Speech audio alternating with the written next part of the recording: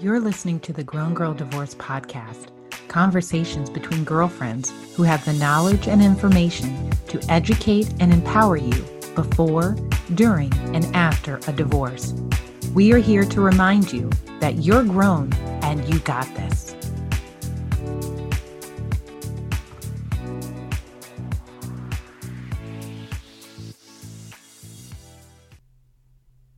Remember the story Goldilocks and the Three Bears? No, I don't want to focus on the fact that this child was wandering through the woods alone and decided to make herself at home in someone else's house, because there are all sorts of issues there. No, let's focus on the different experiences she had when trying out the beds, the chairs, and the grits. Okay, look, I know it's porridge, but let's be real. No one I know even knows what porridge looks or tastes like. There were 3 of each: beds, chairs, and grits. She tried them all and found that with each there was a different feel, either too hard, too soft, or just right. When looking for the right lawyer for you, you have to be Goldilocks. There are some that are too aggressive, too passive, or just generally too much. But find the one that fits just right. While I understand the desire to just pick the first person you speak with or the person that a friend told you about, I caution you from selecting that person without meeting at least one other lawyer. But before we jump into the red flags to look out for in a divorce lawyer, let's take a step back and start with the best resources for finding a lawyer. Friends, family, colleagues are a good resource for finding a lawyer. They may have firsthand experience, whether good or bad, that can help you as you list out potential lawyers. Another good resource for finding a lawyer is the American Academy of Matrimonial Lawyers. This organization requires their members, which are known as fellows, to meet certain professional standards, including a national test, application submission with referral statements by judges, and a minimum number of practice years and trial hours. Now, in full disclosure, I am a fellow of the American Academy of Matrimonial Lawyers, and I will say that while there are very good lawyers who are not fellows of the Academy, this is a solid place to start your search for an attorney in your area. The internet and social media also, of course, provide good resources for finding lawyers. But let me use a word of caution here. You are looking for a professional to help you resolve your family matter. You are not looking for a marketing professional or a social media influencer. So, if you find a potential candidate on social media, especially on Instagram or TikTok, then be sure to cross-reference their work on professional sites such as LinkedIn, their website, or legal publications, including Super Lawyers or Crane's Business or the American Bar Association. Keep in mind that everything that glitters ain't gold. You are not hiring someone for their TikTok videos, but you're hiring someone to help you through a difficult time. That said, I would also be cautious of someone who doesn't have any internet presence. I mean, no website, no profile headshot on LinkedIn, and an unprofessional sounding email address. Girl, it's 2021. They got to do better. Once you have your list together of potential candidates, then you can start preparing for the consultation, which is actually the opportunity for you to interview the lawyer. And yes, I said list.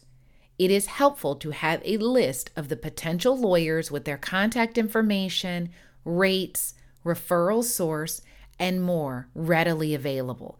That way, you can go back to the list as you are interviewing and making a final decision. So let's talk about a consultation and what it is and what it isn't. A consultation is a meeting between the potential client and the potential lawyer. It generally lasts between 30 minutes to an hour, and it should occur in person or via a video conference program like a Zoom or Google Meet or Microsoft Teams. The consultation is the opportunity for you and the lawyer to get to know one another briefly. This is all about first impressions. The lawyer will give you a brief overview of their practice style, their rates, and will answer the general questions you have about the process and your case. In turn, you will give the lawyer a brief, underline that 3 times, brief background. Where you are in the process, are you still considering options? Did you get served with papers? And the specific questions to help you make a decision about working with that person. I can't say this strongly enough. The consultation is not intended to be the time where the lawyer tells you everything you want to hear or to make promises or guarantees about your case. Any lawyer who is guaranteeing an outcome cannot be trusted. Let me say that again. Any lawyer who is guaranteeing an outcome cannot be trusted. There are no guarantees in the divorce process except when made by the judge. And girl, even then, that ruling can be overturned or modified on appeal if a higher court disagrees with how the ruling was made. So, the best thing you should expect to hear from a lawyer is that they will work very hard on your behalf and that based on your facts, will put the best defense possible together for you. Period. Just like in a job interview, you want to be prepared for the consultation so that you have the best possible outcome and can make a decision on moving forward with the lawyer. In preparation for the consultation, you want to have the few of the following things ready to go. So you should have a bullet point or a short written summary of the background of what is going on in your life. Yes, it's your life, and you're probably thinking that you don't need to write it out, but you should. It will help you organize your thoughts and to stick to the important points during this brief meeting. Remember, a consult is only usually 30 minutes to an hour. Keep in mind, this is only the introduction, and you do not have to tell the lawyer the 20-year history at this time. You want to give them the highlights. They will get the full history when you hire them. This is just the trailer, not the full feature film. You also want to have a list of questions ready. This list should be the same for every lawyer that you're going to interview. That way you can prepare and compare the responses based on the meetings that you've had.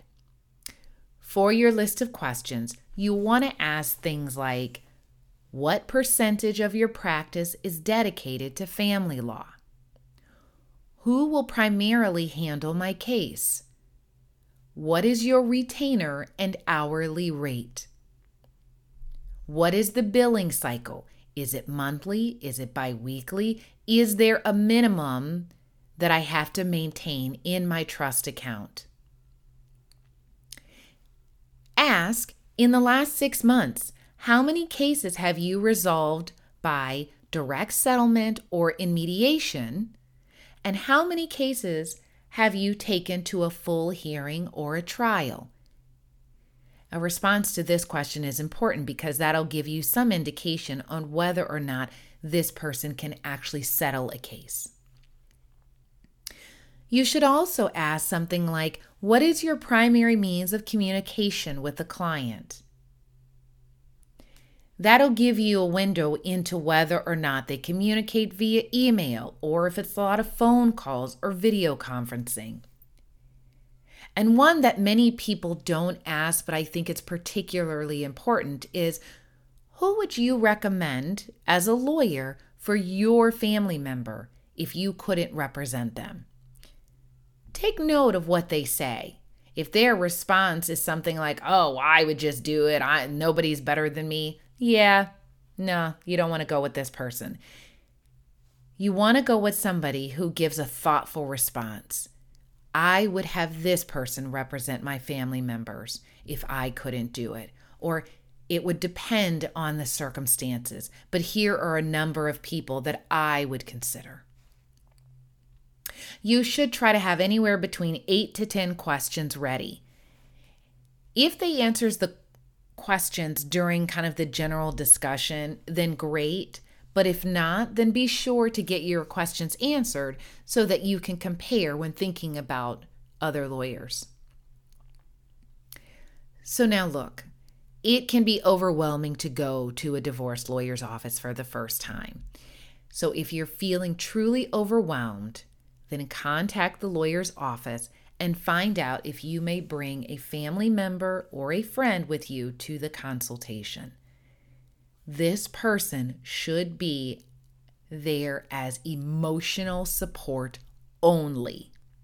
They are not there to run the meeting or to speak on your behalf. They are simply there to be seen and not heard. They can support you by taking notes.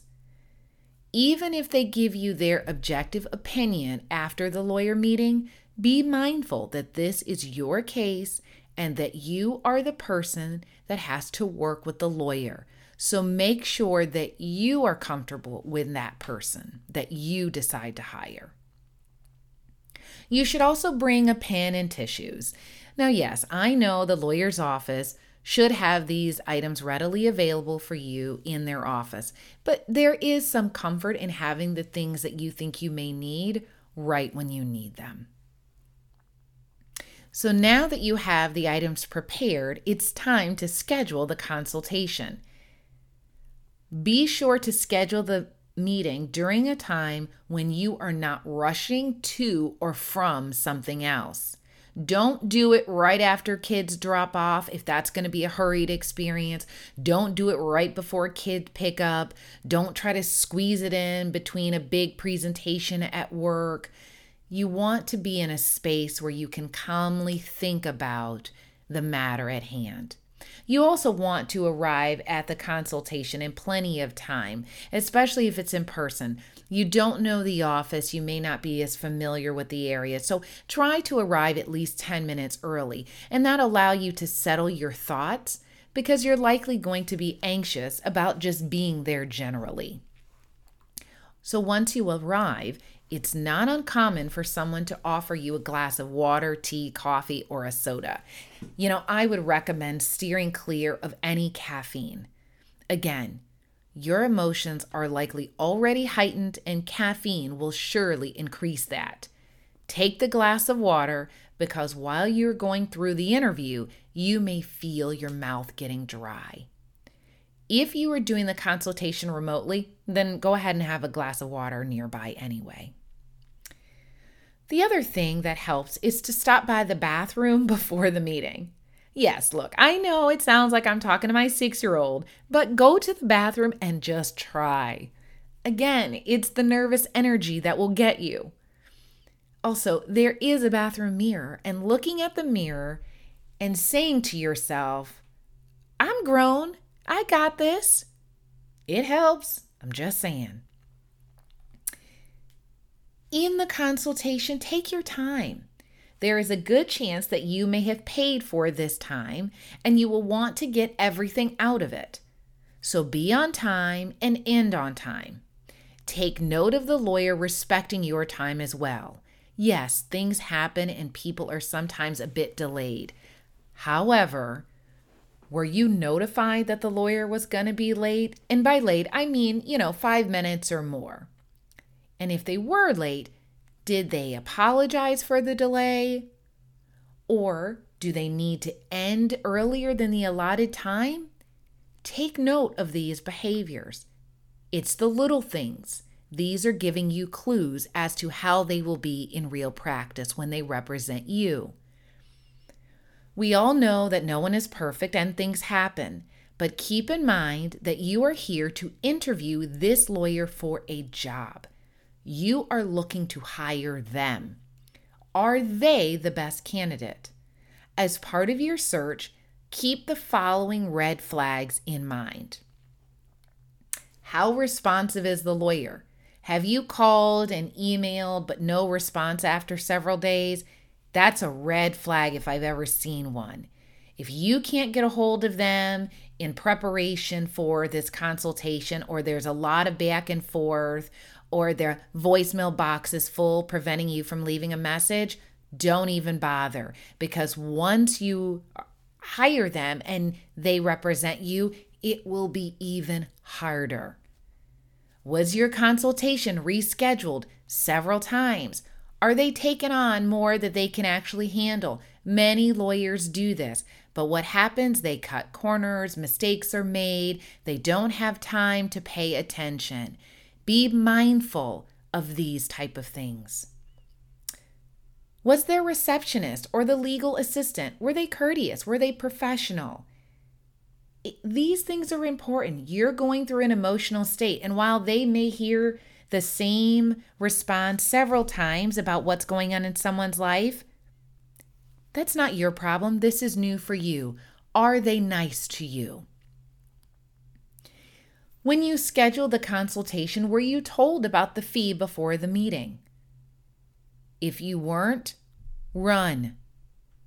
Is it the same amount that you were quoted and then later charged? If it isn't, run. We don't play with money. We don't play with fees. These are red flags. Is the lawyer during the meeting making a lot of guarantees and a lot of promises? We talked earlier about the idea of guarantees. Be mindful. During the meeting, did the lawyer pay attention during the actual meeting? Or were they on their phone? Or were they distracted by another document? Did they have someone continuously walking in and out? If they're too distracted for this 30-minute or 1-hour meeting, how are they going to treat you during the actual representation? Did you feel heard? Or was the lawyer talking over you and telling you what you must do and how you do it, and that they know better than you ever? Yeah, again, not okay. And trust your instincts. You know when you feel something is off. Listen, it's trying to clue you in on a later issue. Depending on where you are in the process, you may want to go into the meeting thinking, I want the most aggressive person to represent me. Don't. You don't want that. You want someone who is just right. They know when to turn up the heat in the case and when to turn it down. Girl, Goldilocks was onto something when she tried out everything to find the just right. And I know you will too. Thank you for listening to the Grown Girl Divorce Podcast. Remember, though you may be going through a difficult time, you're grown and you got this. Please be sure to tell your girlfriends about us.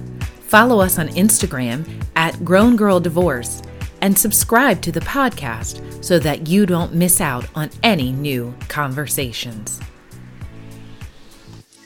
The conversations on this podcast are for informational purposes only and are not intended to substitute working directly with a lawyer. These episodes are not to be used as a basis to support or defend any legal action, and transcripts or recordings of the podcast may not be used for any purpose without the direct written permission of the podcast owner.